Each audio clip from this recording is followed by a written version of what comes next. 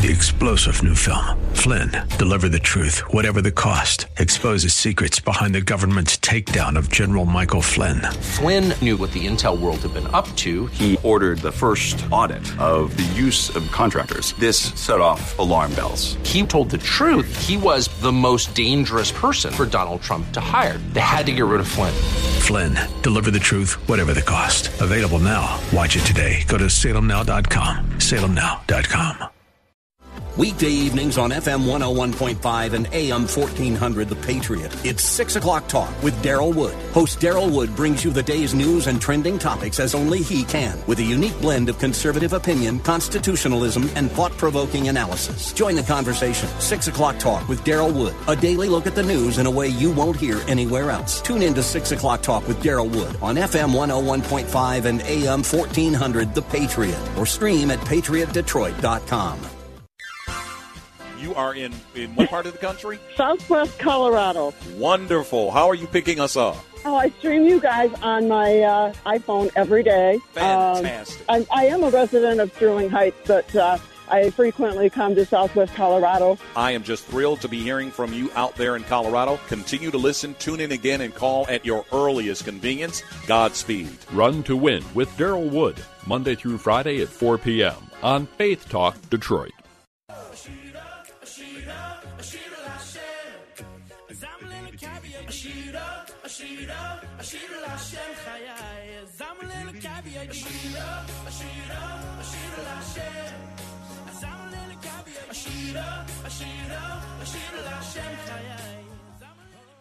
Welcome to the Jewish Hour. I'm your host, Herschel Finman. We've got a great show for you today.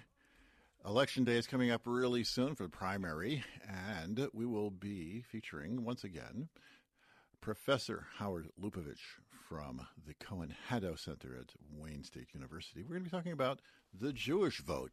Is there such a thing? The myth of the Jewish vote? What's the deal with that? I think it's going to be really great. And we've got some really poignant things to point out.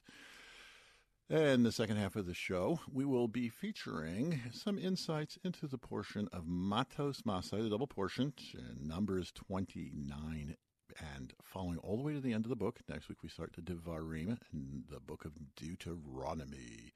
No more stories until October. We've got a cappella music scattered out, and we'll talk about that in the second part of the show. A great story, one of my favorite stories at the end. Before we do anything else, let's go right to the news.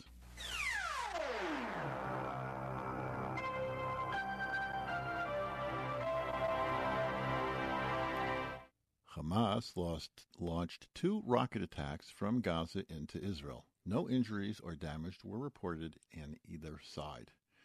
In return, IAF planes destroyed 2 Hamas munitions factories. Israel responded to gunfire from Gaza by blowing up a military outpost. Again, no one was hurt. The IDF shot down a Hezbollah drone sent from Lebanon. This is a new phenomenon. 3 people on a bus in Jerusalem were stabbed by a terrorist from Ramallah. The terrorist was killed by a passerby. The 3 are in light condition. Russia expelled Israel's Jewish agency, they're the ones who help people get to Israel, and ordered its staff to leave Russia. The move is looked to be in response to Israel's support of Ukraine.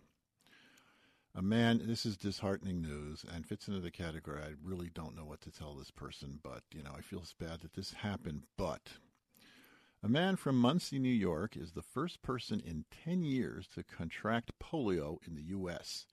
The man, now in a wheelchair, was not vaccinated.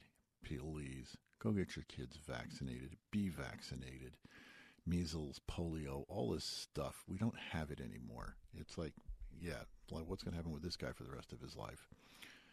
Israel, on some good news, Israeli exports are on track to reach an all-time record of $165 billion this year, a 15% increase from 2021, and that was a record year. It is the first time that the service sector exported more than the commodities sector. People are buying Israeli brain power, yes.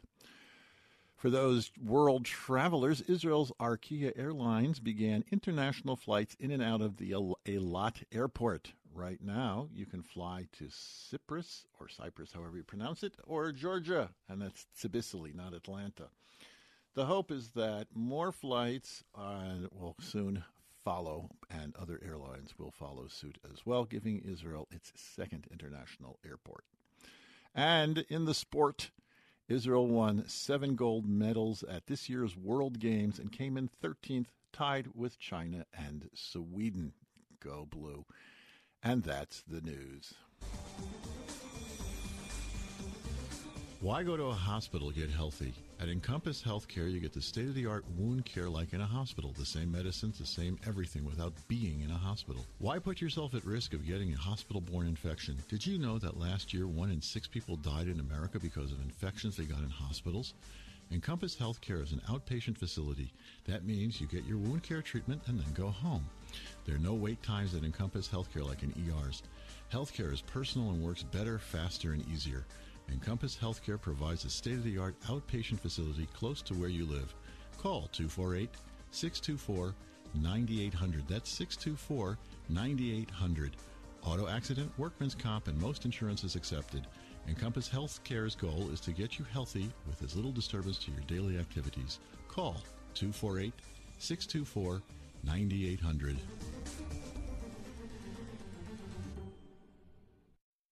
Herschel Finman here. You're listening to the Jewish Hour. On live, we have Professor Howard Lupovitch. He's been here before, and we'll probably have him on again after this, too. One of my favorite professors from the Cohen-Haddow Center at Wayne State University here in Detroit. How are you today, Howard? Good. How are you, Rabbi? Nice to hear from you. Thank you. The pleasure is ours. We've got Election Day coming up in a week or so, and there's always a question about something referred to as, quote-unquote, the Jewish vote. Now, I have personal experience with what might be deemed the Jewish vote. It's a story that happened to me. I was 6 years old. And when I was 6 years old, they closed the school for Election Day so that, as my mother told me, so that the teachers could go work in the polls. I said, when 6 years old, I said, how long does it take the teachers to vote? And she said, no, they go work in the polls. So, okay, fine. So they're the whole day. So I'm jumping on my mother's head, basically. I got nothing to do. I'm bored, 6 years old, whatever. So she says, I lived upstairs with my Bubby, my grandmother. She says, go downstairs and help Bubby. So I said, okay, fine. So I ran downstairs. I said, Bubby, Mom says you need help. She says, I'm going voting. Okay, she's going to vote. She said, you want to come? I said, fine, good. She got dressed. She put on her dress. Like I remember my grandmother clearly, and the best would be described as a muumuu and these house shoes that had the sides of the shoes cut out for her bunions. She put on her Shabbos shoes. She put on her little hat that she wore, and we walked a half a block down to Burgo Avenue School in Newark. And I said, Bubby, can I come in with a voting booth with you? She says, no, not your business. And my Bubby was like 4'11", so she had to like reach up, and there's this big, huge voting booth, and she closes the curtain on it, and she hears this click, click, click, click, click, click, click, click, and then she opens it up, and I say, Bubby, who did you vote for? Not a word, nothing, like I wasn't even standing there. We walk halfway down the block. She stops. She turns. She looks around both ways, and she whispers in my ear, Johnson. So I got it from there so I can say, hey, we had like Democrats like firmly fixed into the Finman family from way back when. But so let's talk about Howard. You've got this historical anthropological approach to it. So Jews came to this country in the 1880s, the big wave from the 1880s through the mid-1920s, from places where they didn't have voting. My grandfather told me that he didn't know what voting was when he came to this country in 1909. Somebody told you get to pick a leader. He's coming from Poland. Who picks a leader in Poland? So how do we get something called a block of voters from such an immigrant community? Well, it's a great question, and thank you. That's a great story. We all have our stories. We all have our grandparents' stories about voting. Wait. Stop. You have a story about your grandparents voting?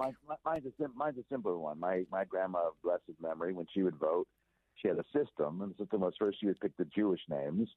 I think after the Jewish names came the Italian names, but she didn't know from politics. She was just looking for names. Okay.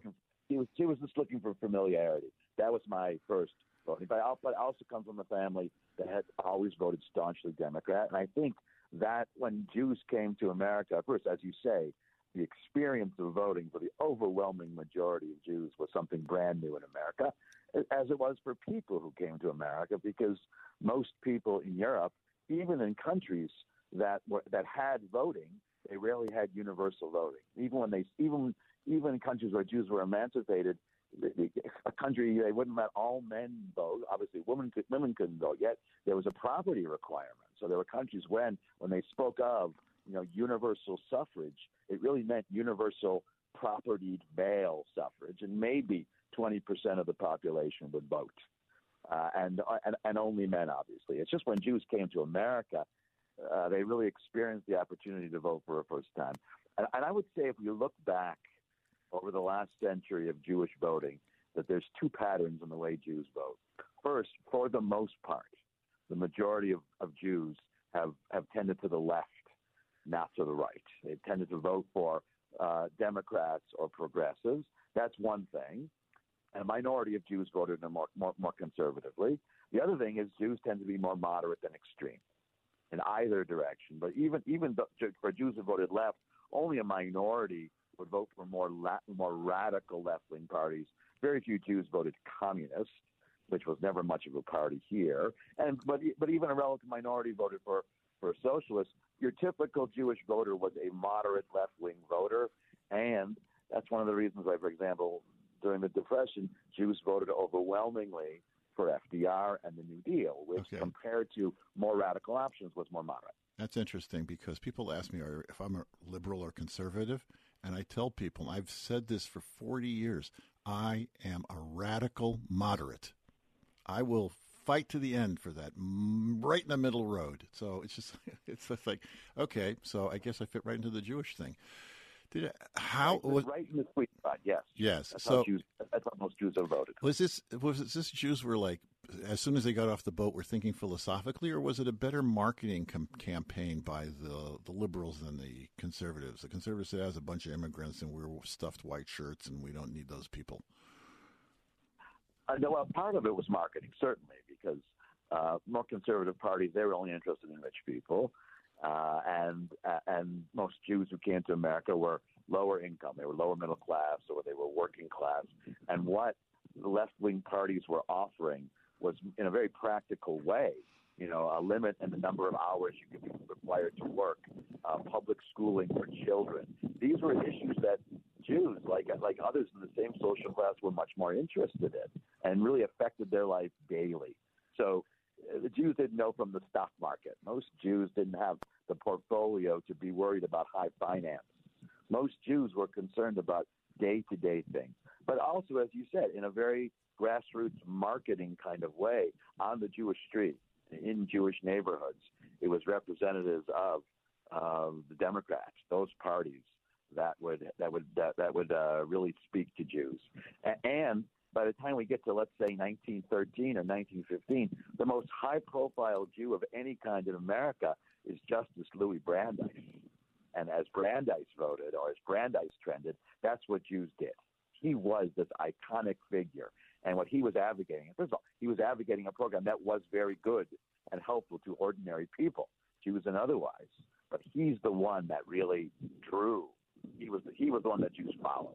There was no right-wing Jewish parallel to Louis Brandeis. That's interesting. As a Supreme Court justice, was he involved in politics? Well, before he was a Supreme Court justice, he was a labor lawyer. He was one of the first high-profile attorneys who defended labor unions. And so while he wasn't doing this for political reasons, I think he was doing it for more ideological reasons. He believed in labor unions. You can't not be seen as a political figure if you're defending labor unions in court. He was one of the main reasons why labor unions were able to exist at a time when they were still illegal. Brandeis helped make labor unions legal. Fascinating.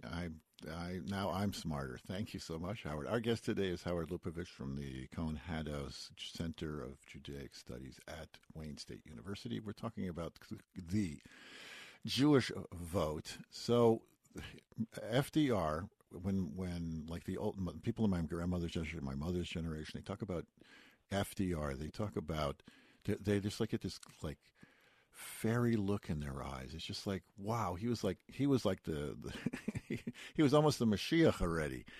How did that go? How did that develop? How did he do that? Well, it was a combination of two things. First of all, FDR was the first as a politician, first in New York and then nationally, to speak out against the standard approach to economics. Because in America, before the New Deal, the standard approach of economics, and this is Hoover and Harding and Calvin Coolidge, was basically the government should not get involved. What's good for General Motors is good for the USA and vice versa. Laissez-faire, the government was hands-off. But that meant there was no social safety net. And that mentality regarded periodic recessions and depressions as part of the natural business cycle without caring what it did to ordinary working people. And it wasn't working. And the Great Depression was the ultimate example where lower-income people, ordinary people were really just crushed.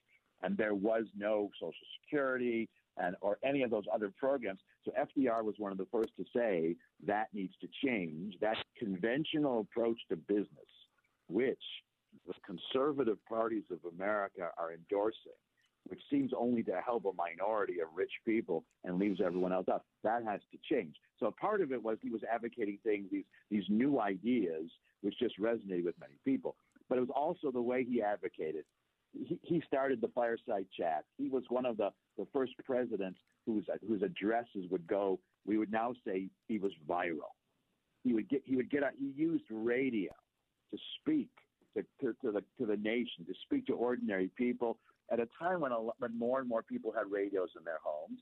But also, when he would give those fireside chats, they weren't these formal political speeches. He spoke like an ordinary person to ordinary people. At the same time, he was also dignified. He was also very articulate. He wasn't crass. He wasn't vulgar. He was the opposite of all those things. So he just was the right combination of the right ideas. He knew how to speak to ordinary people, but also do it in a way which was dignified and articulate without being inaccessible. I think that the president that later would recall him the most was Bill Clinton, because Bill Clinton could explain complex ideas in ordinary terms that ordinary people could appreciate. That's what FDR is. One of his gifts was being able to do that. And he could also turn a phrase. The only thing we have to fear is fear itself. That message at the beginning of the Depression was such a powerful message. So he knew how to market his ideas. He knew how to reach people, and he had a great portfolio of ideas, just what people needed to hear. Okay, so now we're talking about like a Jewish bloc. My mother told me, she's a blessed memory, when I said to her, I said, I assume that when you had the first opportunity to vote, you voted. Her first election was 1948. And I said, you voted for Truman, right? And she said, no, I voted for Henry Wallace, who was like more progressive, more liberal than Truman was. Truman was voted as a monarch. Was there a split within the Jews as a democratic bloc as to how far left or how far moderate they were? There always was a part of the Jewish community that tended further to the left. Most Jews divided between being Democrats, like supporting Truman, and being more progressive. Or today, between Jews voting for President Biden versus Jews who are more inclined towards, let's say, Elizabeth Warren or Bernie Sanders. So the majority would be more centrist, but there always were those who tended further to the left. Now, Wallace is one thing. I mean, I don't think Jews were going beyond Henry Wallace. The other thing about Wallace versus Truman is that, and I think we might be able to say the same thing about Bernie Sanders versus Biden, is that policies aside, Henry Wallace was a better speaker. He was more charismatic. He sounded better on the radio. Truman was good, but he wasn't as dynamic as FDR, and he wasn't as dynamic as Henry Wallace. So, as we move forward through the 20th century, what you say is still important, but how you sound on the radio, how you look on television in front of a camera becomes more and more important. But as you said, the Jewish bloc, it was split, but it wasn't split in some wide way. It was generally split between moderate left and a less moderate left. Okay, our guest between Democrats and progressives. Good. Our guest today again is Howard Lupovitch from the Cohen-Haddow Center of Judaic Studies at Wayne State University in Detroit. We're talking about the Jewish vote. Okay, there is an Alan Sherman song which is very funny, which humor reflects really what's going on in the times. The song is called Harvey and Sheila. It's done to the tune of Hava Nagila. And it's just a bunch of abbreviations. It's a whole story that he does. I wish I knew the words. It's just really very, very funny. So he talks about these Harvey and Sheila, that they first got married. They bought a little house in Levittown in Long Island, and she worked for the Democratic whatever. But then they made some money, and then they moved to L.A., and they joined the Republican Party. So that was early 60s already. So how is this phenomena figuring in, Howard Lupovitch? Great question. Yeah, he switched to the GOP. That's the way things go. That's Alan Sherman's word. There you go. Oh, you know it. Okay. There you go. I know my Alan Sherman. That's the way things go. It's like that's like normal, he says. Well, it's also with a side though. So Jews who were the minority of Jews were the most upwardly mobile, who let's say moved to the top of the middle class. They would not all. Some of them would jump the aisle, and some of them began to resonate or began to support Republicans, largely for monetary reasons. Because when they reached that higher tax bracket, voting for the party that was wanting to lower taxes made more of a difference. So, and I think it's also important to say that those types of Jews, those successful, upwardly mobile Jews, there were two kinds, or there were some who really at this point were thinking only about how much of their money they could keep. And I think that's less commendable. But I'd like to think that there were as many or more who they switched to voting Republican so they could be taxed less, but in their own personal philanthropy, they were able to give more. And one of the reasons they wanted to be taxed less is so they would have more disposable income to donate to Jewish and other causes. So you have those, but you definitely have those two types. You have Jews who are becoming Republican more for selfish reasons or for economic reasons, but you also have those Jews who are doing that with the added caveat that they want to be able to be better philanthropists. And, American Jewry has been a very philanthropic Jewish community. I mean, not least of all in Detroit. I mean, we have the most prominent examples of Jews who became more affluent, who became remarkably philanthropic. Okay. So 1967, June of 1967, there's the Six-Day War. This marked a real paradigm shift for American Jewry. Before 67, there was a good part of American Jewry, including the entire Reform movement, which was really apathetic towards the state of Israel. Stephen Weiss was actually opposed to Zionism. He said, you don't need Israel. We got America. What do we need Israel for? Come 67, and now Israel becomes this like focal point. We have these proud Jewish Americans now, and Israel's like a focus. What did that do to the Jewish voting bloc as far as like the needs of protecting and helping Israel? Howard Lupovitch. That's a great question. First, let me just tweak a little bit what you say is that the Reform movement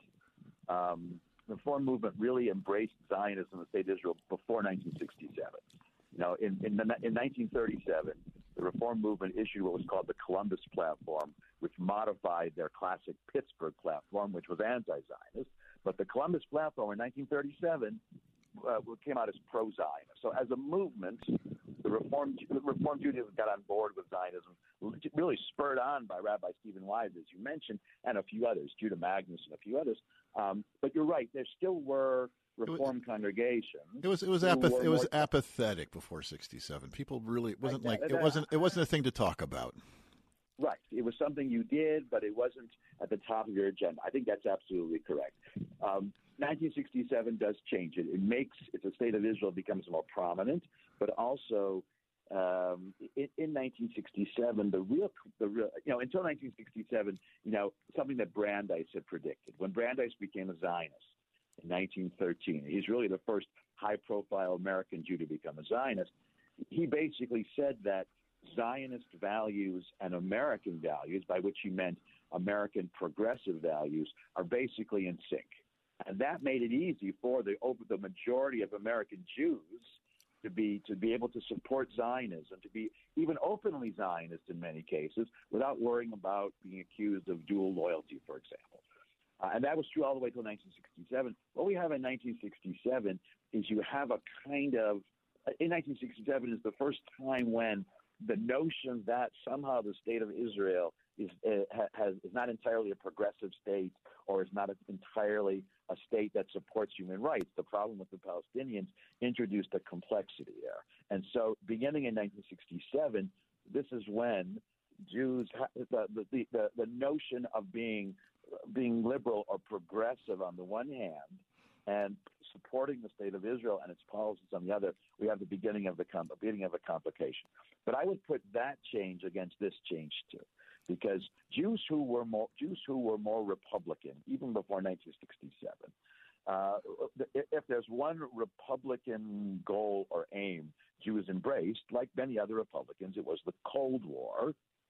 And for Republican Jews, it wasn't so much 1967 that prompted support for the state of Israel. It wasn't only that, but it was also the fact that in the mind of the United States government, Israel was the American ally in the Middle East against the Soviet Union. Israel was America's foothold in the Middle East, especially when the Soviet Union started supporting Israel's Arab neighbors. And so that the Cold War became a reason to support the state of Israel, whatever your own personal Zionist views were, because the most ardent American supporters of Israel were those who were most involved in the Cold War: President Nixon, President Reagan. And so Jews who supported Nixon and Reagan, for example, of course they were going to support the state of Israel, among other reasons, because this is what you do as a patriotic American to help fight the Soviet Union. So you have that old Brandeis notion of supporting the state of Israel as a bearer of human rights, civil rights, progressive values. But after 1948 or 1950, you also have supporting this. There are other Jews who supported the state of Israel because of the Cold War. You have both those things at the same time. Okay, understood. Okay, so nowadays the Jewish voting bloc, I would say, is about 75, 80% Democrat, 20, 25% Republican. Yes. That 25% is a big chunk of change. What was it that caused that part of the Jewish bloc to jump the aisle, Howard Lupovitch? I think a big part of it is I think many Jews became Republicans because there is a notion that in the last 20 years that the Democratic Party has cooled in its support of the state of Israel. Now, that's an exaggerated notion. There are voices in the Democratic Party that have become more tepid in their support, but they're a minority. The Democratic Party has, overwhelmingly supports the state of Israel. Your typical Democrat in this sense is not Rashida Tlaib. She is an exception and an outlier, and there's maybe, a dozen voices like her in Congress. Your typical Democrat is like Ted Deutsch in Florida, or President Biden, or Amy Klobuchar, who are, or Haley Stevens, for example, who are ardent supporters of the state. Their support for the state of Israel is as intense as any Republican support. Now, the other twist on it is, probably for the last 20 years, the most vocal supporters of the state of Israel really have been evangelical Christians.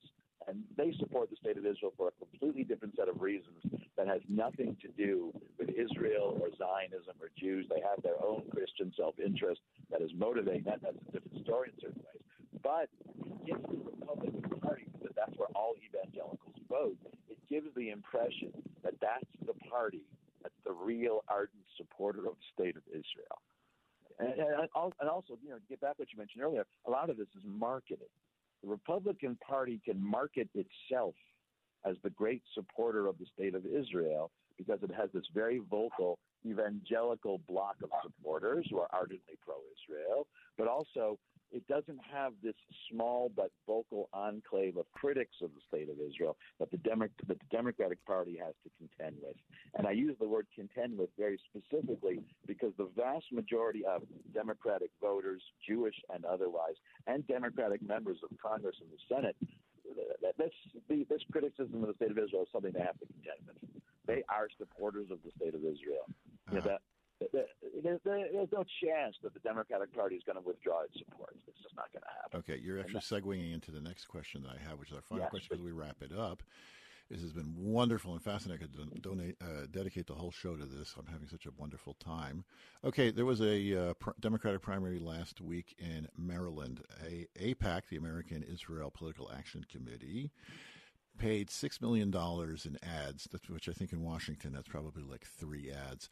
But for the challenging moderate Democrat who was pro-Israel rather than the incumbent progressive, and with successful results, the progressive beat the incumbent. And now, in this example, in our own backyards, you mentioned, Haley Stevens has, I think, a 16-point lead in the polls over the other incumbent, is Andy Levin, who is Jewish, and AIPAC is backing Haley Stevens. So, what's the effect? Is AIPAC really such a formidable force in the getting people to vote and voting the way for Israel, as it seems?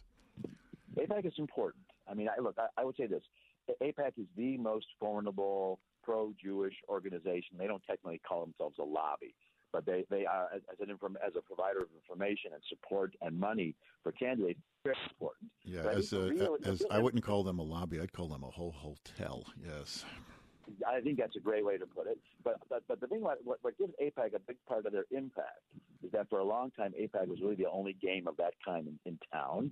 And AIPAC has the credibility of just being around for so long. They are the established supporters of the state of Israel. So especially for people who don't maybe not understand the nuances of what it means to be supportive of the state of Israel, or don't understand the possibility of being critical and supportive at the same time, AIPAC is a nice safe bet. If you don't really understand the situation that well, it's a nice fallback position. If AIPAC says this is the candidate, AIPAC is trustworthy.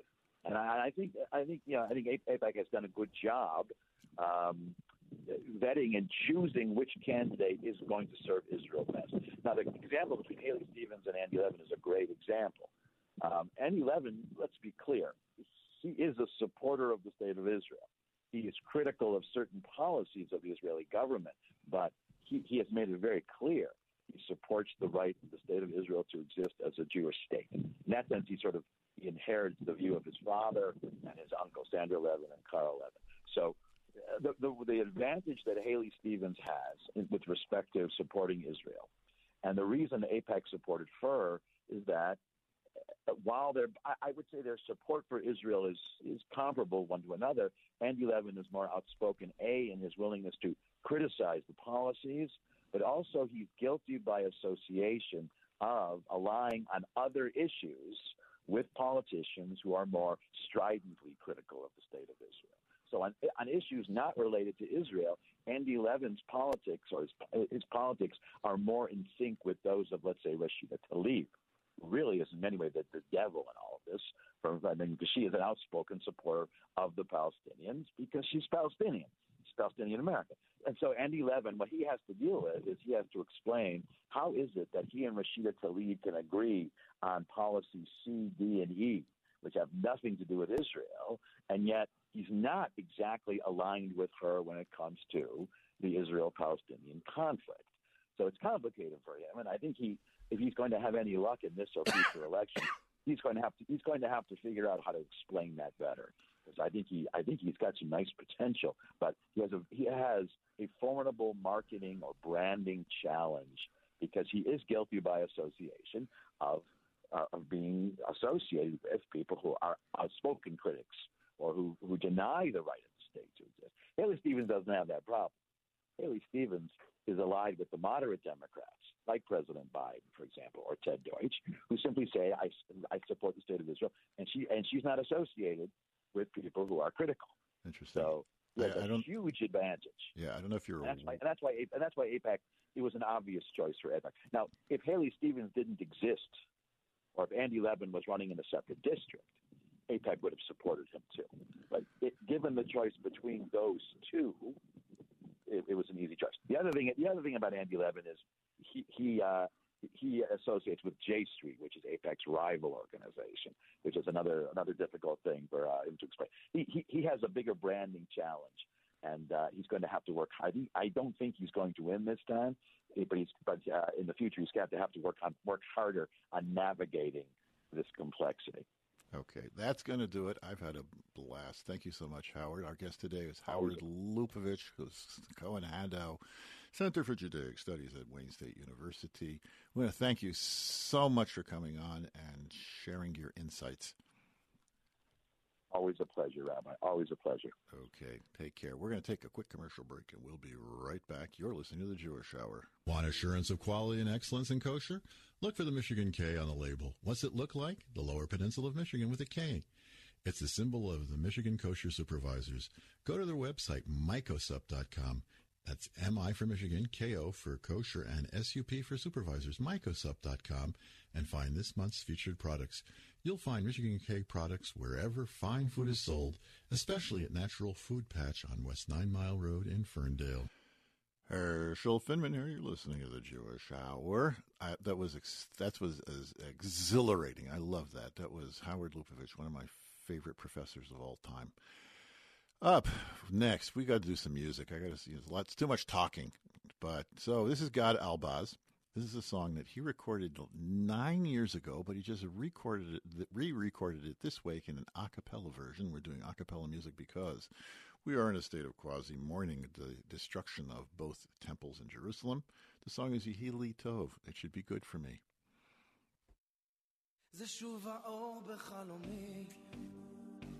אשר מושך אותי לשם רוצה לשכוח מציאות לבנות בשקט עוד עולם של מנוחה מהמרחק של השלמה עם השנים אני תמיד נשאר חזק כשהשמיים משתנים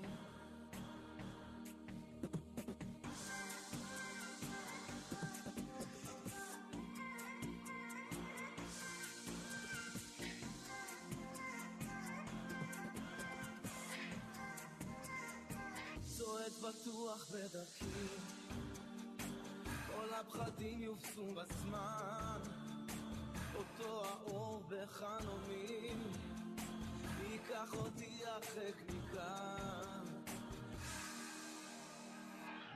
עכשיו יהיה טוב אני אתן את כל כולי אמצא כאן בשבילי את החיוך המאושר כן מעכשיו יהיה לי טוב ארגיש את האור בנשמתי ועם הכוח שאיתי אגשים חלום שלא נגמר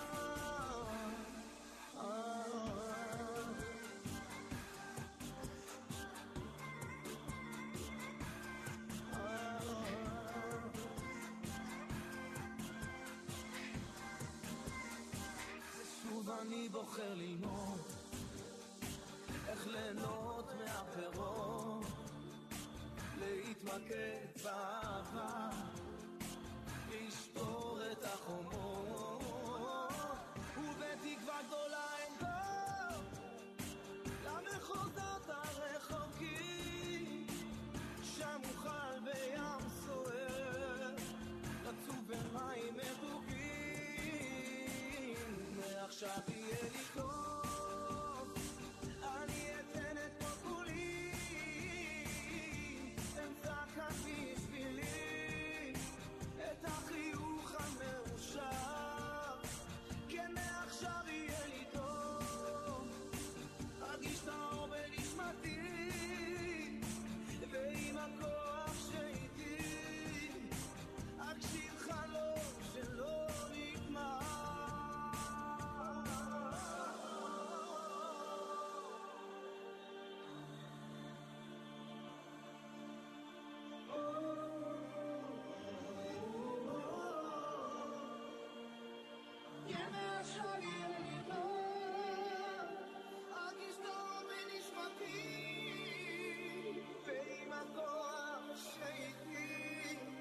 אגשים חלום שלא נגמר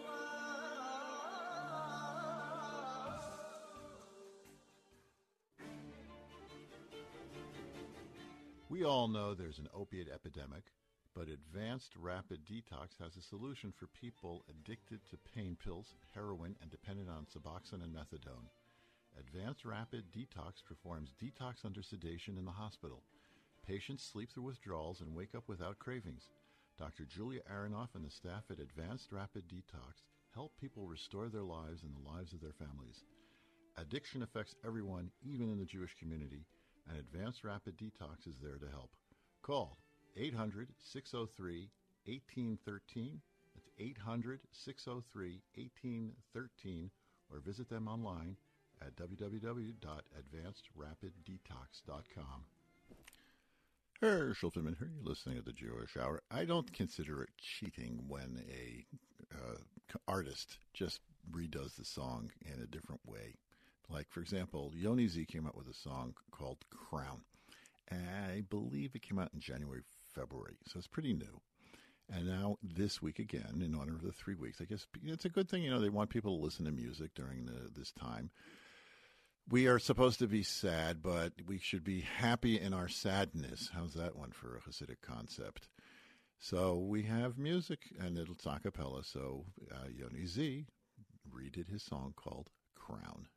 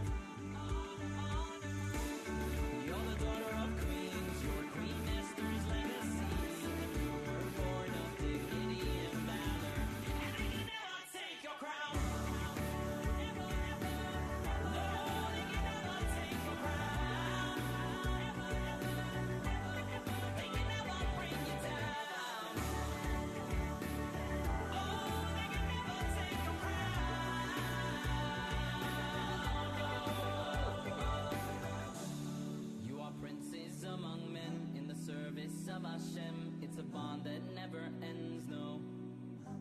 And thank God for that. You are princes among men in the service of Hashem. It's a love that never ends, no. And thank God for that, 'cause the sons of kings come the child of those six dreams, and we were born to royalty and honor. Such a beautiful thing. Oh, you're the daughter of queens, your Queen Esther's legacy, and you were born of dignity and valor. And they can never take your crown.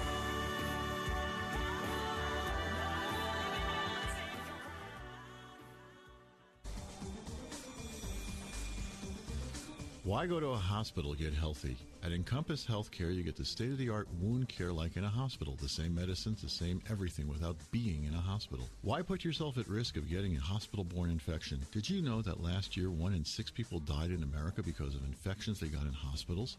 Encompass Healthcare is an outpatient facility. That means you get your wound care treatment and then go home. There are no wait times that encompass healthcare like in ERs. Healthcare is personal and works better, faster, and easier. Encompass Healthcare provides a state-of-the-art outpatient facility close to where you live. Call 248-624-9800. That's 624-9800. Auto accident, workman's comp, and most insurance is accepted. Encompass Healthcare's goal is to get you healthy with as little disturbance to your daily activities. Call 248-624-9800. Herschel Finman here. You are listening to the Jewish Hour. This week is the portion of Matos Masai. It is a very long portion. It is a doubled portion because it was mandated by Ezra the scribe that next week we read the portion of Devarim, at the beginning of the book of Deuteronomy, right before the holiday of Tisha B'Av. And in fact, it actually falls on Tisha B'Av. And Tisha B'Av is pushed off a day, or the commemoration of the holiday of the fast of Tisha B'Av is pushed off a day, and we'll be reading Deuteronomy then. So the time period of the 9 days, which is when the quasi mourning, it's quasi, but it's still intensified, picks up with Rosh Chodesh, which is this week. I believe it's Friday, if I'm not mistaken. I didn't check, I'm sorry. Because at that point, Jews refrain, but till then we've been refraining from eating meat, from listening to music, from cutting our hair, from getting married, from decorating, redecorating, remodeling our houses, that kind of stuff. The week before Tisha B'Av, it intensifies in that people don't cut their fingernails, they don't eat meat, they don't drink wine. So it gets it's even more intense, like the day before Tisha B'Av, which not really this year because it's Shabbos and everything is pushed off because of Shabbos, and then the fast is actually on Sunday. So the portion has something to do with the time period. As always, this has been my theme this whole year, as to the portion of the week having to jive with the calendar. And this one's an easy one. This one, no-brainer. The war against the Midianites is described in this week's portion.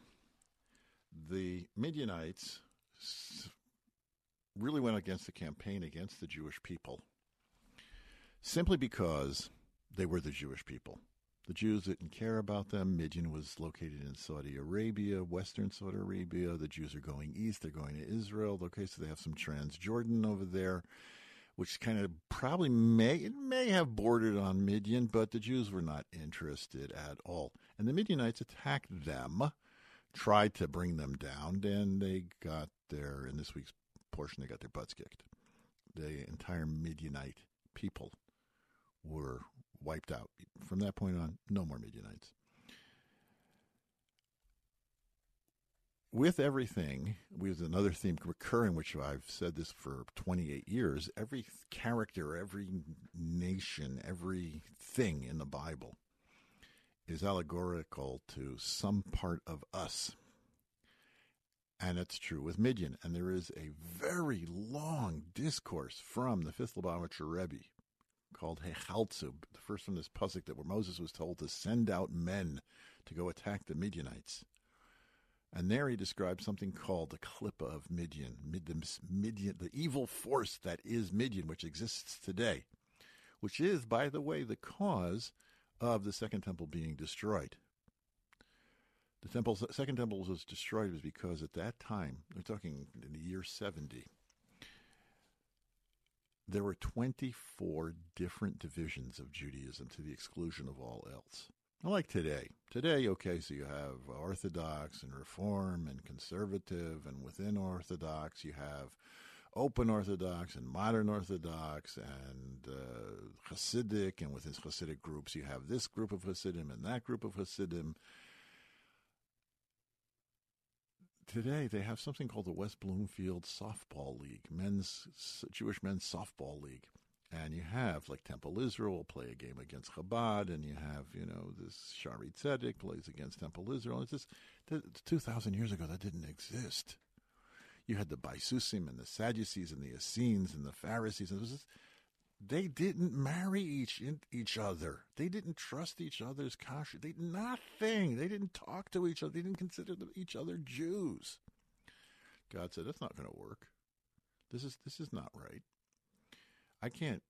If I'm going to be dwelling among the Jewish people, they have to be living in peace. Like the blessing at the end of our daily prayers says, Barachenu Avinu Kolanika Echad. Bless us together when we're all like one. God says, when you guys are all like one, you get a blessing. So what reason is there to hate somebody? The Talmud says, hate somebody? It's the definition given in the Mishnah, which is part of the Talmud. That what's the definition of somebody who hates? What's somebody that you hate? Like you can't testify in a court of law against somebody that you hate. So they describe what's somebody who you haven't spoke to him for 3 days out of animosity. Rabbi Yehuda says no such thing. I never heard that a Jew is angry at another Jew for 3 days. That's not what we're supposed to be. We have a landsmanship. Everybody knows that. It's like like Howard Lippers said before.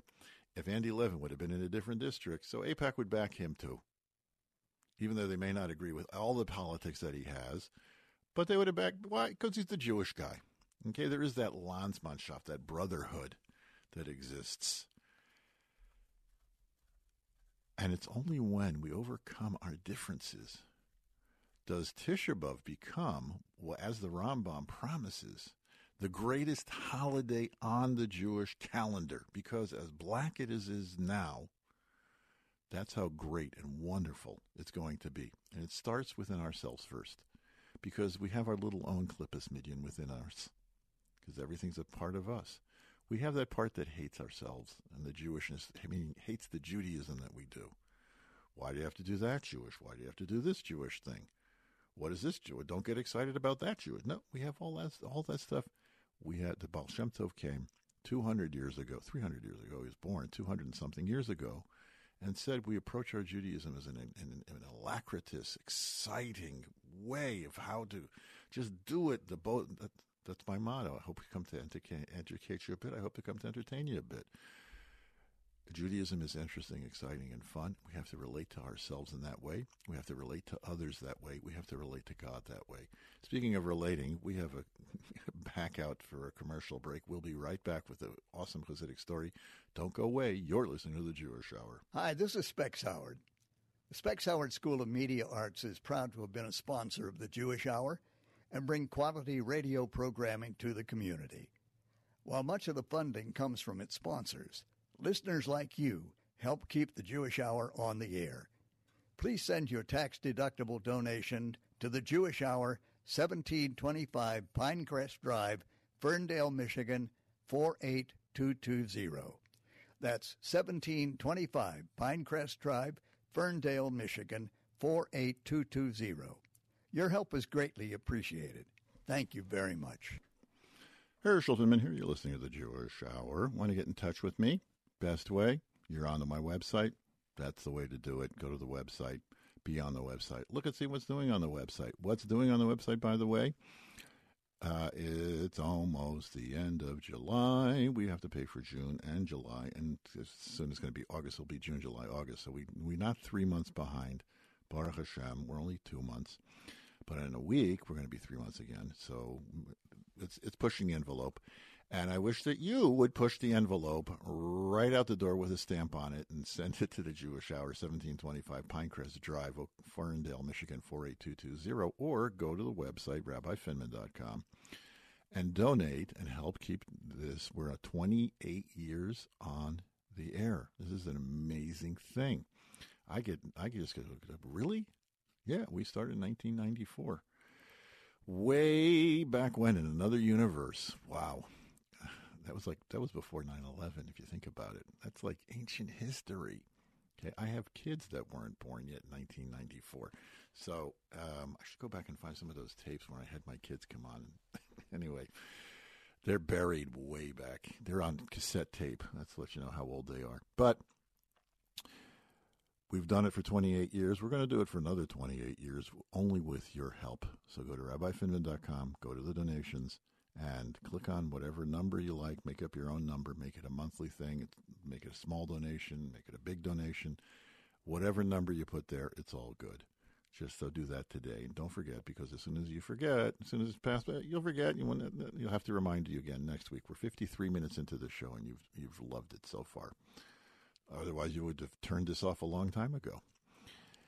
So, as I found out that the really good thing about podcasts, Luke, I don't know if you've discovered that, but when listening to podcasts, you could speed them up because we were all talking like slow so that it's understood, so that when you speed it up, I listen at double speeds. Most of them are at 1.75.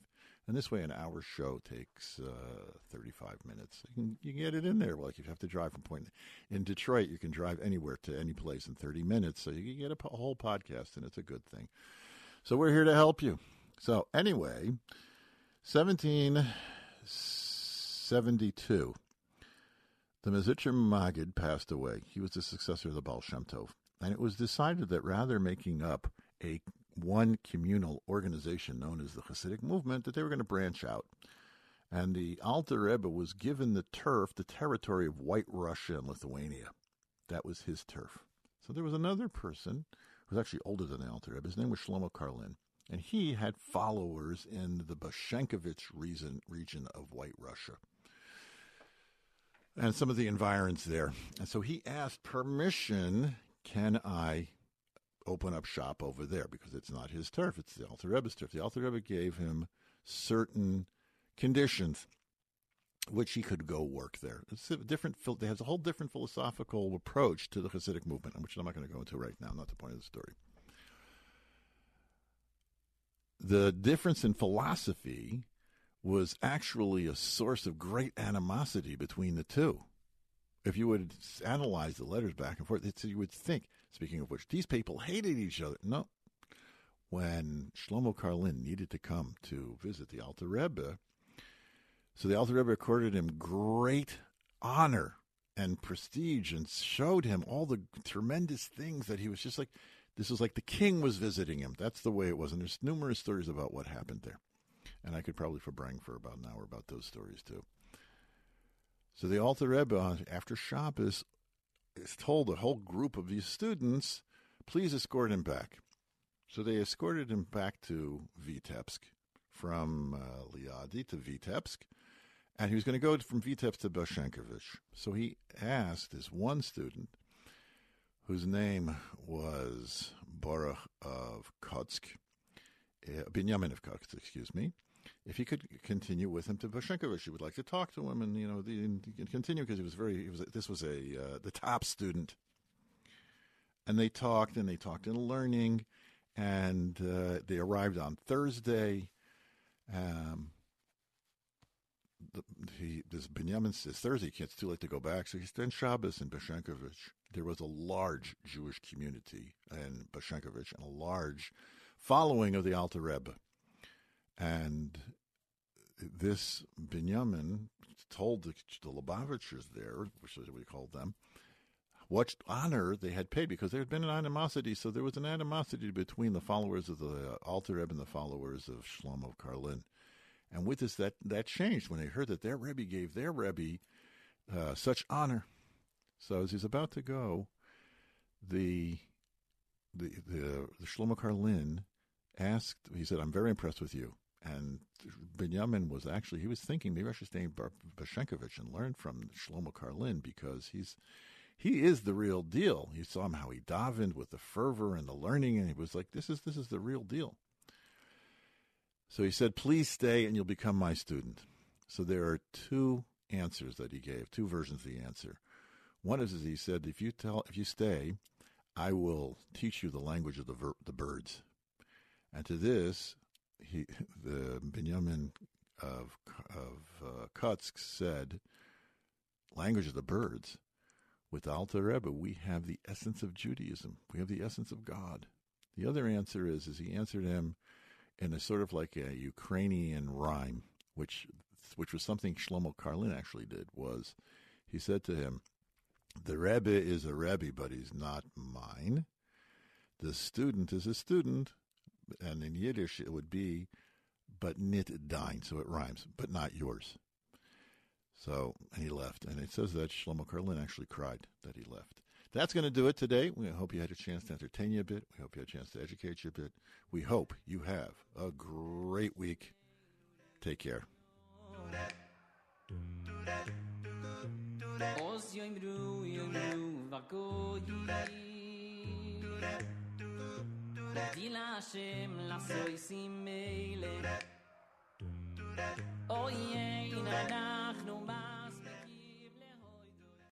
Three-star General Michael J. Flynn, head of the Pentagon Intelligence Agency, knew all the government's dirty secrets. He was one of the most respected generals in the military. Flynn knew what the intel world had been up to. He understood its funding. He ordered the first audit of the use of contractors. This set off alarm bells.